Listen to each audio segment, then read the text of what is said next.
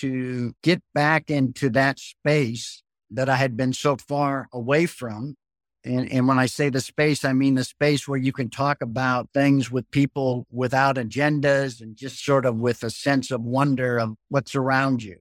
And it takes a while, and there's a start and stop, and everybody is trying to feel their way through this program. But over the course of a year and the trajectory of what we went through together, I really did have that sense again, and kind of was capable of feeling that energy or feeling engaged in the world that I have to say I hadn't felt that way for a number of years. So that was quite amazing. You're listening to the Midlife Fulfill podcast, the show for men and women over 40 who want to thrive in midlife. I'm your host, Bernie Borges. I surveyed hundreds of men and women over the age of 40, and I discovered that 78% of them reported not to be fulfilled. That's when I realized that I wasn't alone. So I launched this podcast where I feature midlifers with an inspirational fulfillment story to share with you, as well as experts sharing information on a relevant topic that helps you thrive in your current midlife season. So stop beating yourself up. You deserve to thrive in midlife, and I want to help you with that. So listen up to this episode, and if you haven't subscribed to the Midlife Fulfill podcast, be sure to press the follow or subscribe button on your podcast player so that you don't miss future episodes. And subscribe to my weekly newsletter to get each episode delivered to your inbox, along with bonus content to help you thrive in midlife. And now, I invite you to prepare to be inspired, educated, challenged, or maybe all three. Enjoy this episode of the Midlife Fulfill podcast.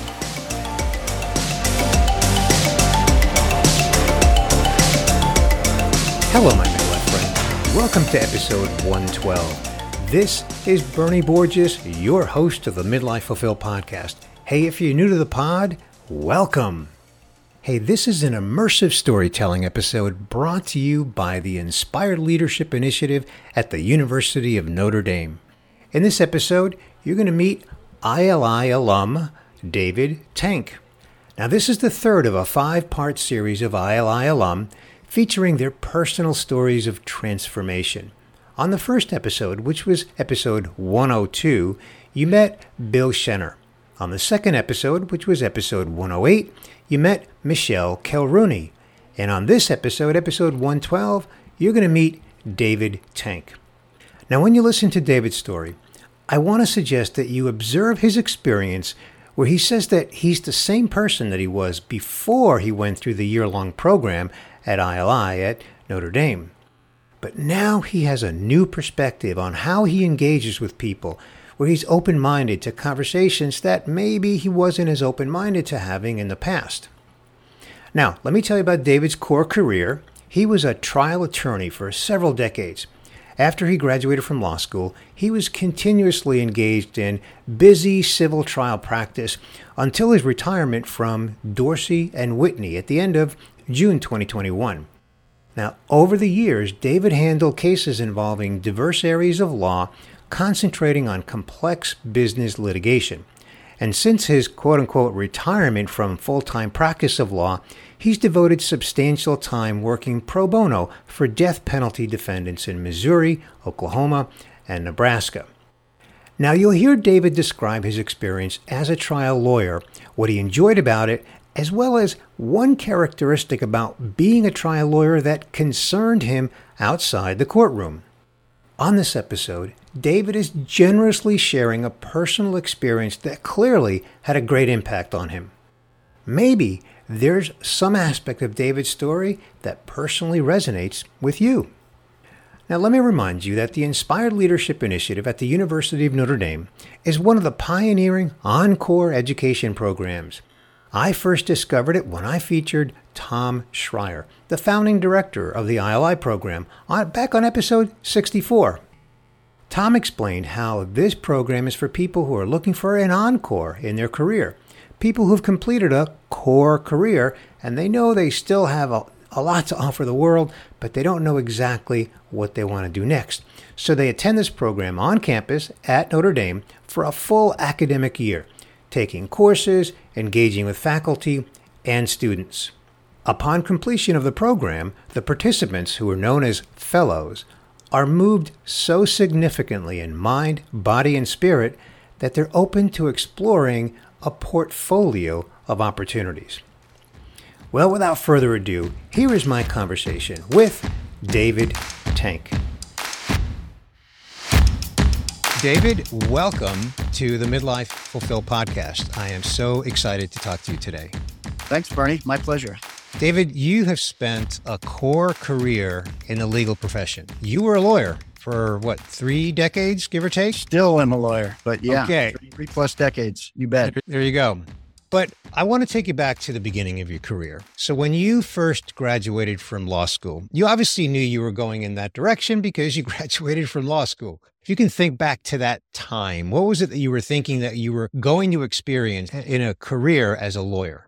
You know, I had not a lot of experience. Nobody in my immediate family had been a lawyer. I hadn't spent a lot of time with lawyers and had spent virtually no time in a courtroom. So I didn't quite know what to expect. It's hard to recall exactly how I felt other than I was extremely anxious. I had chosen a path of being a trial lawyer, which seemed incompatible with my personality. So I remember those first few years being highly nervous and anxious about the process. And so it took me a fair amount of time to gain my confidence and to develop some of the skills that were so important to what I was trying to do.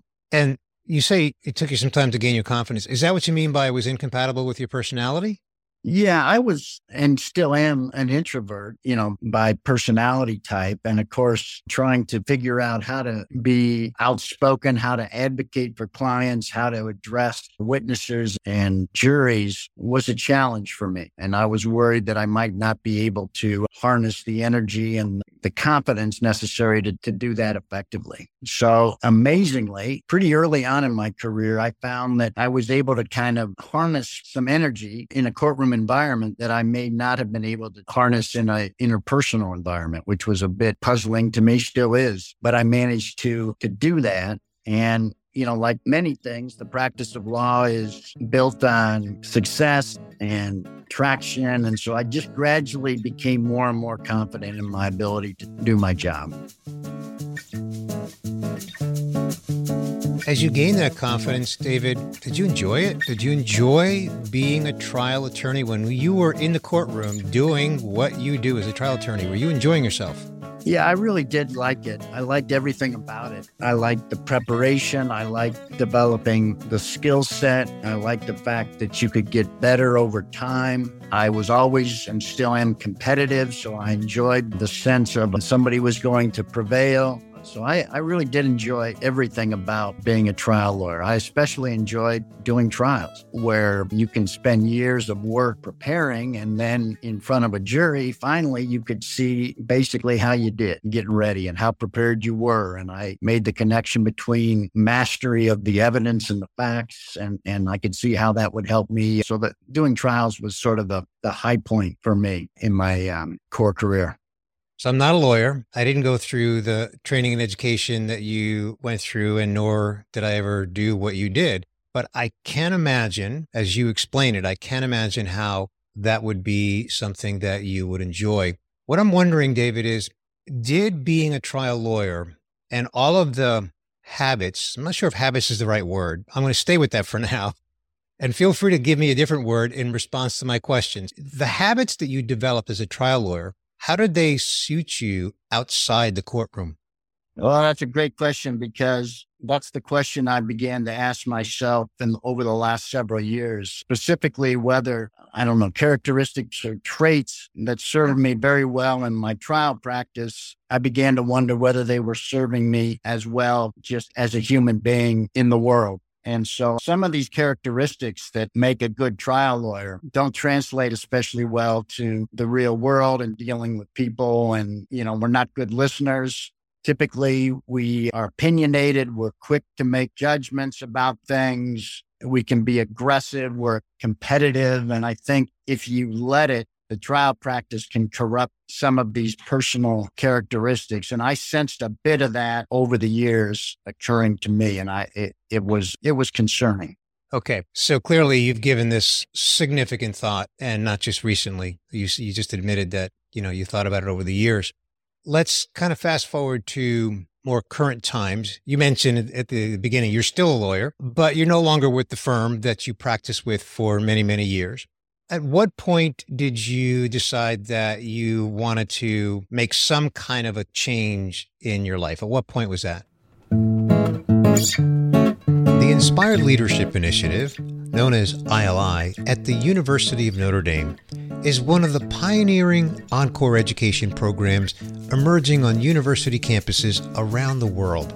It's a program for accomplished individuals from any professional background who have completed their core careers and wish to discover, discern, and design the next phase of their lives.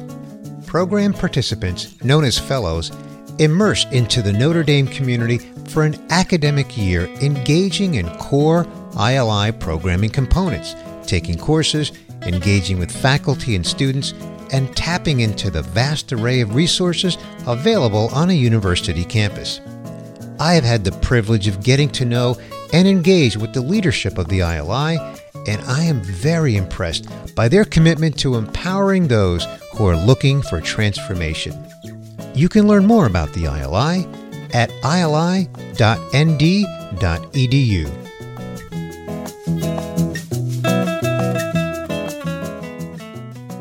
As I grew in my practice, I was working on bigger and bigger cases, which meant that I had fewer and fewer cases to work on. And there came a point about 2 or 3 years ago when 2 of the big cases that I was working on both came to a natural conclusion. And so it was an opportune time for me to make an affirmative decision about whether I wanted to dive back in, generate additional new business, which at the time I felt would require, a moral commitment on my part for maybe another 2 or 3 years, given the types of cases I was working on. And I began to ask myself whether this was still the space I wanted to occupy in my life. And I began to think about these characteristics, these traits that I had acquired that had served me so well as a lawyer, and whether there was a prospect to maybe step back and think about my life maybe from a slightly different perspective. And so I've been sort of ruminating on those issues. And when the time in my practice came where there was a lull or a normal break, I decided then was the time to maybe challenge myself in a different way. And is that what led you to investing in the Inspired Leadership Initiative at Notre Dame? Yeah, well, not directly. I mean, when I decided to step back from the practice, I didn't have a specific plan to pursue anything in particular. But yeah, not very soon after I withdrew from the practice, the program similar to ILI came to my attention. And I began to kind of explore that as a possible way to kind of reorient myself a little bit. So when you did make the commitment to invest an academic year of your life in the ILI program, what was this is going to be a 2-part question, David.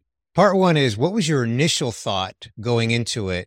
And you can combine your answers if you want to. And then what did you actually experience in that academic year? So what did you thought you expected to experience? And then what did you actually experience? I tried very hard, as I was heading into the ILI year, not to have any specific expectations of what I would hope for or what I anticipated. So I had 2 kind of guidelines that I tried to impose on myself as I was heading into this year-long experience. The first is to be open to whatever came my way. And it sounds obvious and simple, but openness at my age and based on my experience was something that I was not real comfortable with that. I was always very quick to have ideas. I always wanted to be ahead of the curve and know exactly what was going to happen. And I wanted to be able to control what happened. And I tried very hard to get rid of that attitude as I went into ILI. And so I wanted to be open to whatever moved me at the time. The second sort of criteria I tried to impose on myself was to put myself out maybe more than I would normally have done. In other words, I, over the years, had found ways to avoid doing things that I was uncomfortable in. I kind of created a bubble for myself to live in a realm that was comfortable for me, but maybe not as challenging as it needed to be. So I also, when I traveled to Notre Dame, wanted to force myself to participate in activities that maybe I would in an earlier period in my life have been reluctant to engage in. So those were the sort of the standards that I tried to adhere to as I entered the program.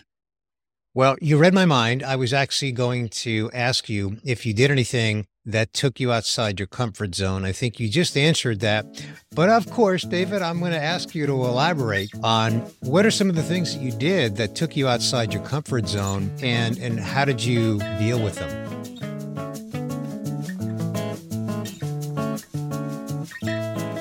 Well, I had to have a structure at Notre Dame. That was one of the things that was beneficial to me. I had a schedule. I was accountable for that. And so I had to get up and go to a class or whatever. And so that was important. The things that I chafed at or that I found a bit uncomfortable at the outset were just the normal day-to-day social interactions that I would experience in my ILI group, these dinners that we would have. When I came to Notre Dame, I thought, man, that's going to be a very hard thing for me to deal with because I'm just that's kind of outside my comfort zone. I'm not a natural when it comes to meeting new people and trying to get to know people that I have not experienced. And especially I wondered whether, since I would be one of the few lawyers in the group, how that would affect my ability to create or become a member of this community. So I was nervous about that, but I was committed to make the effort and to see what would happen. And did your actual experience surprise you?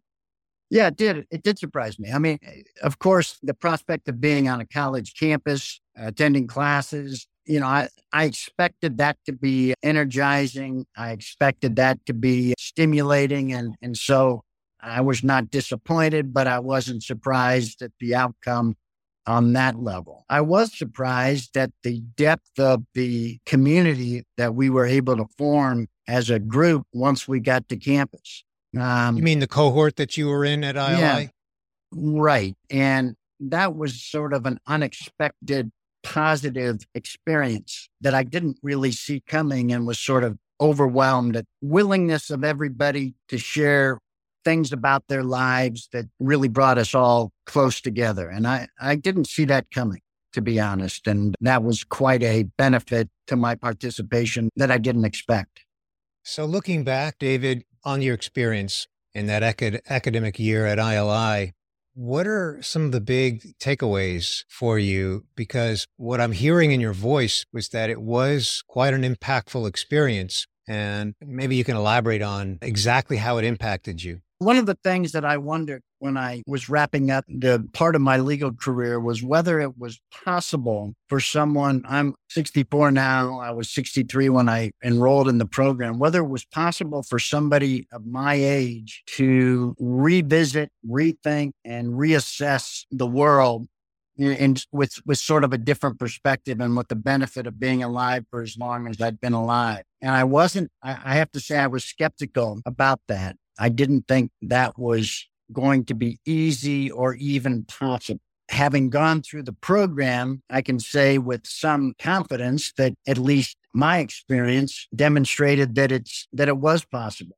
if you're open to the opportunity. And so, one of the things that I've talked about privately with people is how similar my year with the ILI group was to some of the more formative periods in my life. And I think back on, my undergraduate years when you're all young and earnest and excited and engaged. And I wondered whether getting together with people who are my age could possibly rekindle that sort of sense of being alive and excitement about the world. And I have to say that for me, and everybody's experience is different, but for me, it was quite the same. It was an amazing thing to get back into that space that I had been so far away from.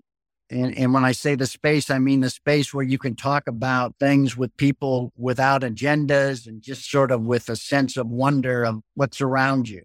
And it takes a while, and there's a start and stop, and everybody is trying to feel their way through this program. But over the course of a year and the trajectory of what we went through together, I really did have that sense again, and kind of was capable of feeling that energy or feeling engaged in the world that I have to say I hadn't felt that way for a number of years. So that was quite amazing.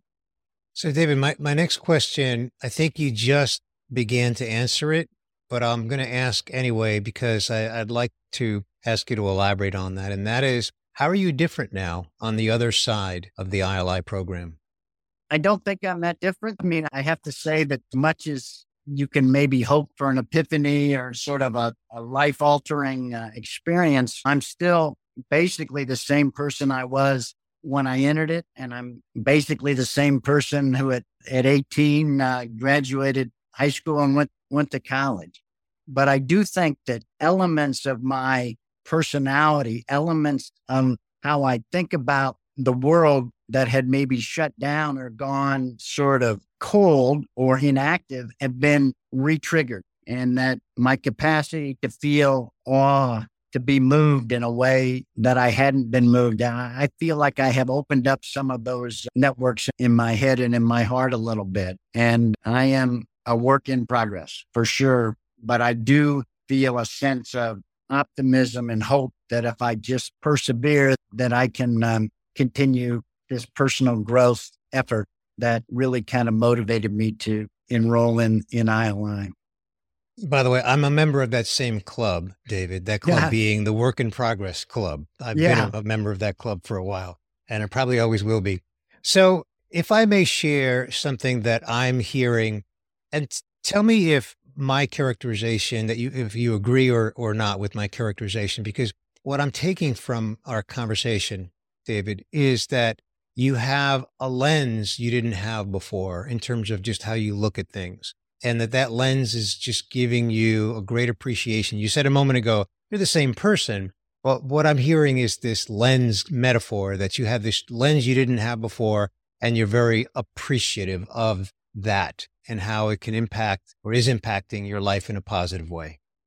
Yeah, I think that's a fair description. And it is sort of a hearkening back to maybe some of the feelings I had as a younger man. And, as I watched people around me get older and become less engaged with the world and maybe aggrieved or, dissatisfied, I sort of resolved to try not to let that happen to me and to try to find whatever it was that would keep me interested and keep me engaged. And so I think, among the lessons from ILI is the lesson to listen, to be open to these opportunities, and to try to, again, where we started the conversation, try to maintain that open mind to things new, different, reassess things that I had assessed once before, and think about things actively as they occur. And so I'm trying to follow that path. We'll see. Well, again, as we both know, the Work in Progress Club is a popular club, but it sounds like the ILI program has given you a lot to be thankful for in your current situation. And I love the way you frame it all up. And I really appreciate, David, your authenticity and your willingness to share your story. Do you have anything else you'd like to add as a closing thought before we close things out here?